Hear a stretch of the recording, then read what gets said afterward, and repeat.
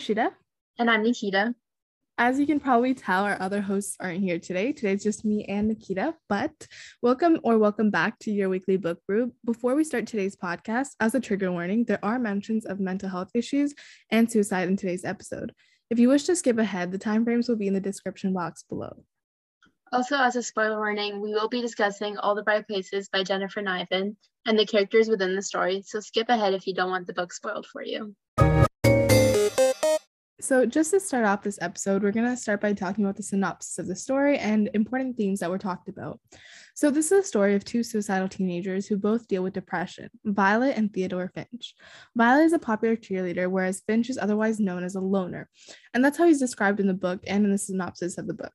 And I think this distinction was especially important because I need to show that mental health can affect anybody. I feel like a lot of people don't only see mental health as impacting a certain type of individual or certain people. However, it's important to know that everybody deals with their own loss, guilt, and burdens, and everybody has their own type of coping mechanisms. Exactly. And just because someone's not showing it on the outside, that doesn't mean that they don't have their own problems on the inside, and that they're not struggling with mental health or depression internally. And I feel like that's often mistaken. People feel if you're depressed, you have to look sad all the time, but it's not necessarily the case. You can still be sad on the inside but appear normal on the outside. It's not necessarily something that's easy to point out in an individual.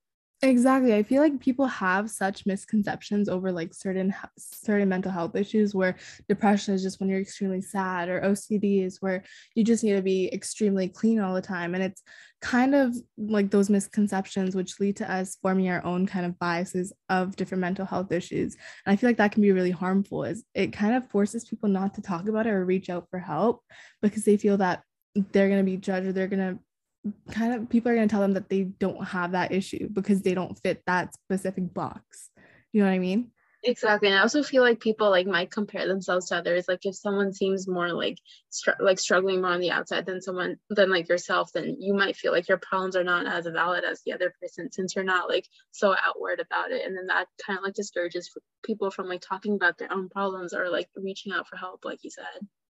Exactly. And I feel like a lot of the stigmatization also comes from different communities. I feel like there's a certain level of awkwardness or restraint when talking about such issues in different communities. I feel like it's not as accepted or kind of encouraged to talk about. And I feel like that's also something that we need to spread more light on in general. And I feel like even with Violet's sister, for example, she was killed in a car crash, and how Violet dealt with it was kind of distancing herself from her old life and her hobbies. And she had this intense kind of survivor's remorse, which I want to talk about for a second as well, where, just to mention for those of you who don't know what it is, survivor's guilt is defined as feelings of guilt that occur after surviving a life-threatening traumatic event when others did not. So it's kind of feeling that this person died or went through these serious injuries, but you came out unscathed, and it's feeling guilty about that. Exactly. And if someone as close as a sister, someone as close as a sister for Violet, for her to lose someone like that, but for her to survive is very hard on her mental health. She probably felt so guilty, and not only having to deal with the fact that she lost someone close like her sister, but also that she survived and isn't able to share that moment with her family because they're also grieving. It's just a lot on her emotionally. Exactly. And I feel like it also comes to that point where she doesn't know how to deal with it, because something that big, she would probably turn to someone like her sister to deal with. And she doesn't have that kind of rock to lean against in that type of situation, which also makes it that much harder. Yeah, and I feel like Finch also kind of relates to that a lot with his family situation, if you want to talk more about that. Yeah, so exactly. Finch dealt with an abusive father and a family who abandoned him. And even his relationship with his mom changed completely after he walked out on them. And his mom can no longer find it in her to care about Finch's issues. And so, with all of these factors playing a part, Finch dealt with bipolar disorder, depression, and he often faces denial and doesn't want to accept his diagnosis. So, this often caused him not to ask for help. And his struggle with mental health often got worse because of this, and he was often dealing with it alone. And so this is another factor. I feel like many people deal with denial because they don't want to bear society's weight and just have them look at him a different way or look at them in a different way. And I feel like that kind of idea that they're going to judge you or they're going to change the way they look at you is so harmful as well. Yeah, and also just like I feel like that's something that brought the characters together. It's the fact that they both don't have anyone to lean on anymore. So they kind of like feel that like they both can like relate to each other's problems, and that's like what brought them together and made them like, I guess, more attractive to each other in a way, and that like kind of started like their romantic relationship. Exactly. And I feel like just seeing how different their pasts were, but how similarly they deal with their issues and how they cope, it was also really interesting to see because not many people go through what they went through and end up in the right place at the right time, meeting each other and helping each other get through it, you know? And I feel like they were lucky to have that person to lean on after they lost such important people in their lives. But not many people have that. And I feel like it's so important that we talk about how there's so many resources out there. So I feel like this is a good time just to mention how there are different resources and there are different places that you can reach out to if you or somebody you know is struggling with suicidal thoughts. So Nikita, if you want to talk about the different places that you can possibly reach out to. Yeah, for sure. So we have 3 places that we'll be putting in our description for this podcast episode. But if you are struggling or you know someone that is, then we'd highly recommend reaching out to the Canada Suicide Prevention Service or the National Institute of Mental Health. These are both like very reliable places that can just help you, and they won't like, it can be anonymous. They won't necessarily report you or keep any records of you. It's just somewhere you can go if you need help. And even just reaching out to a trusted family member or friend is important, because you don't have to face all your battles on your own, and there's always someone that's willing to listen to you. So just reach out to anyone that you think that you trust. And it's important to have that trust, because if you just reach out to anyone random, then it's easy for you to feel like you're not being listened to or that like you're not appreciated. So if you go to someone that you trust, then you can have like someone that you know will listen to you for sure. Exactly. And I feel like it's also just important to emphasize that there's always going to be somebody out there who's willing to listen and willing to be there for you as a rock, no matter who it is. And I feel like it's just the matter of finding that person and being able to vent to them, just like Exactly. Nikita said. And even if it's like a complete stranger, there's always going to be someone. Yeah. And so just after mentioning that, I do want to get back into the book a little bit. So, how Finch and Violet actually meet was that they climbed the same bell tower at the same time and they were both planning to jump off. However, they convinced each other not to, and they're soon after paired together for a school project. And within that school project, they're supposed to travel across and explore the state. And while they're doing that, they develop a romantic relationship. So Finch essentially helps her process her sister's death and get back into things that she once loved. So the hobbies that she used to once enjoy. And this was very healing and beneficial for Violet. And she was able to mend her relationships with the people that she was close to before. And it was kind of upsetting to see that this relationship didn't have as great of an effect on Finch as we all hoped while reading the book. However, with that being said, his depression often got worse. And as his depression got worse, things began to pile up and he ended up committing suicide, as mentioned before. So I feel like this was also important to really highlight in the book, because I feel like a lot of people, when reading such romantic, mainly teen targeted books, we often expect romance to fix it all. We expect romance to be the band-aid for various mental health issues and kind of mend broken relationships as well. However, this book kind of showed the reality of that and showed that this isn't always the case. Yeah, for sure. I feel like everyone always expects like these type of books that are meant for like teens to be with a happy ending, or just like show like, oh, true love can be the answer to everything, but that's not like realistic. Like, yeah, finding your person can be important, but it doesn't necessarily guarantee that all your problems will be solved or that like that person can make you happy. Like you can still struggle with stuff while also being with someone you love. It's they don't like solve each other's problems or anything.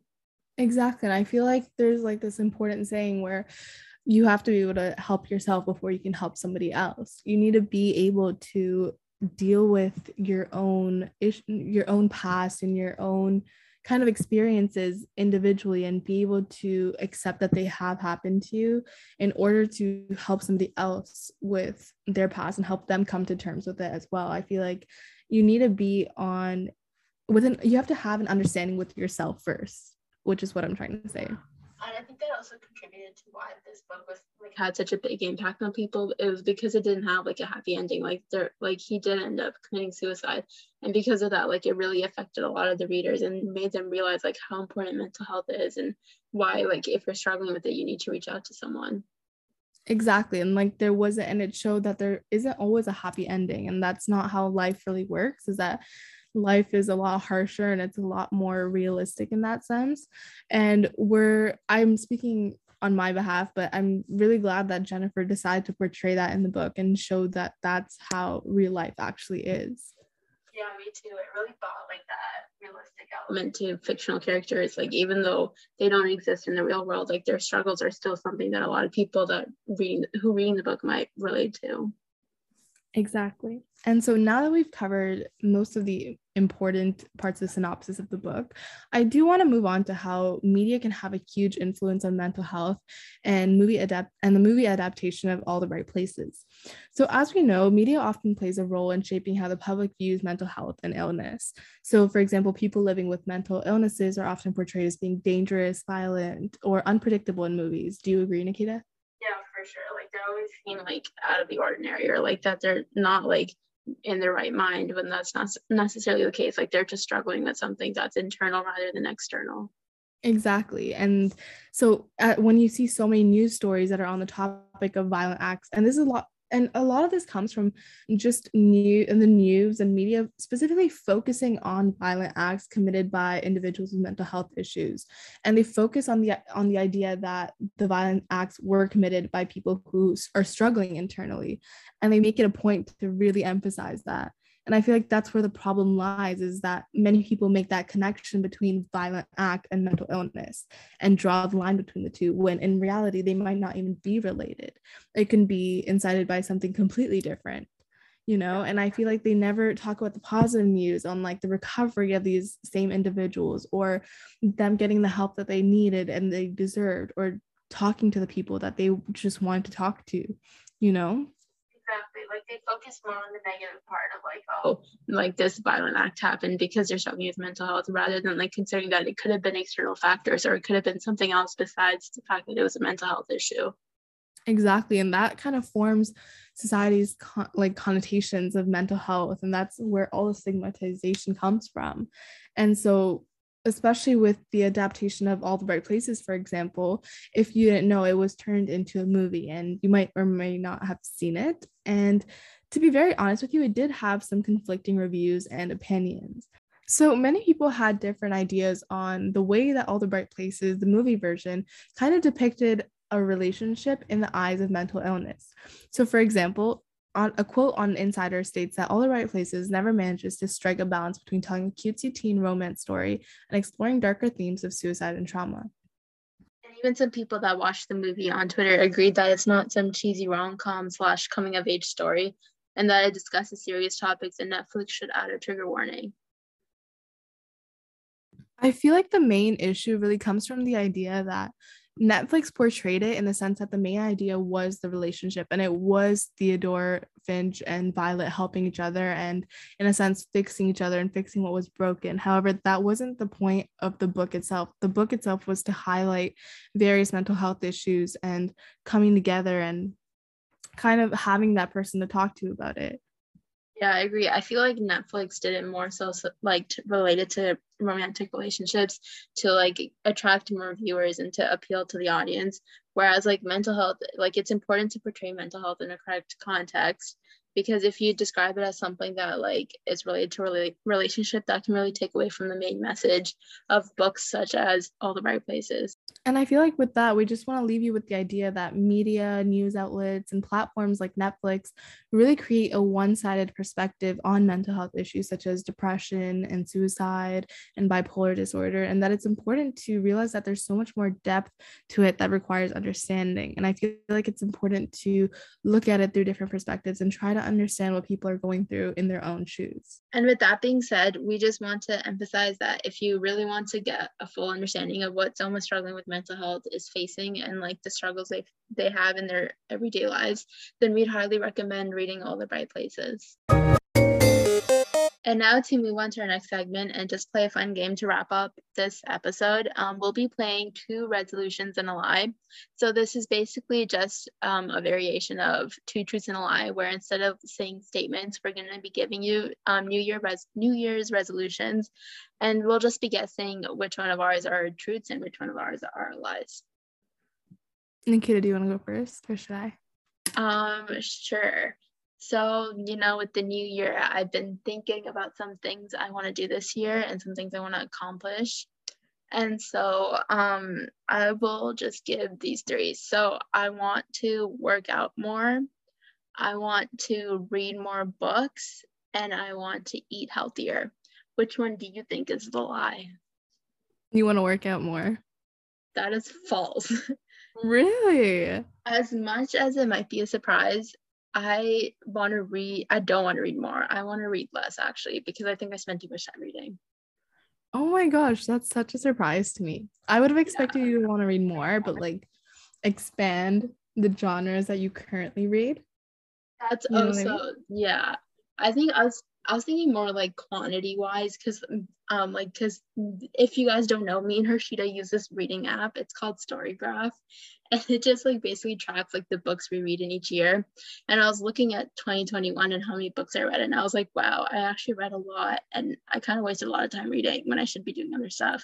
My problem with Storygraph is that by the time that I remember that I have the app, I'm done reading the book that I was just reading. And that's the wonderful thing about it. You can still read it and add it as a read book, and then add the date. But I feel like a huge part of it is seeing what other people are currently reading. Like nobody's gonna see anything on my currently read because there's gonna be nothing on there. Basically, if you guys know Goodreads, if you have Goodreads, I would highly recommend switching over to Storygraph, because in my opinion, it's better, and it's also not owned by Jeff Bezos. So yeah, but yeah. Anyways, what I was trying to say was that I saw how many books I read on that app, and I was like, this is too much. So that's why that's the lie. Do you want to share yours now, Rashida? Yeah, I need to think about it. Hold on. Okay, so I think I want to say I want to travel and go visit places in Eastern Canada. I want to go road tripping with my friends this summer. And I want to read at least 3 mystery books this year. That's so hard. Okay. I know. Have fun with that. I know for sure it's a summer road trip, because like 18, just finished high school. Like, who wouldn't want to do that? That's the lie, or that's a resolution? That's the truth. I believe that's the truth. Yeah, you're right about that.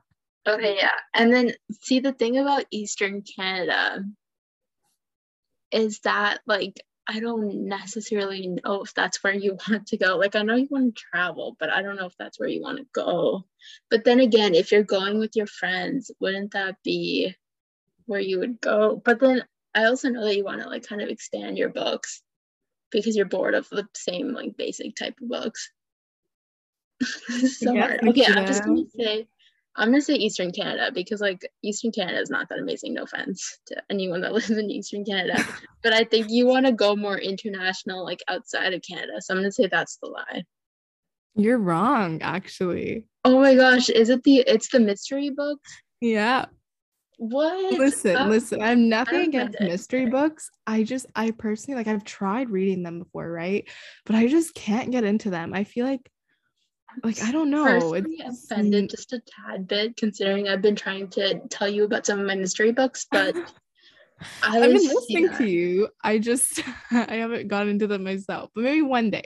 No, but I really do want to visit places in Eastern Canada. I feel like it's so beautiful down there, and it would be such a nice travel place. Then you could be like, you've been all over in Canada because you went to like Western Canada. Exactly. Oh, but I haven't been to like Northern Canada. I want to go up north for a little bit too. Just explore all of Canada. Honestly, that's my summer plan this year. Yes, as it should be. But unfortunately, that concludes today's fun segment. And so that concludes our episode. Thank you for listening, and we hope you learned more about mental health. If you are struggling, we really highly recommend checking out the resources in our description. And as always, rate our podcast 5 stars on whatever platform you're listening to, and be sure to follow us and subscribe. And to tease our next episode, we will be talking about Eleanor in Park by Rainbow Rowell. So be sure to keep an eye for that. And thank you for listening. Bye. Bye.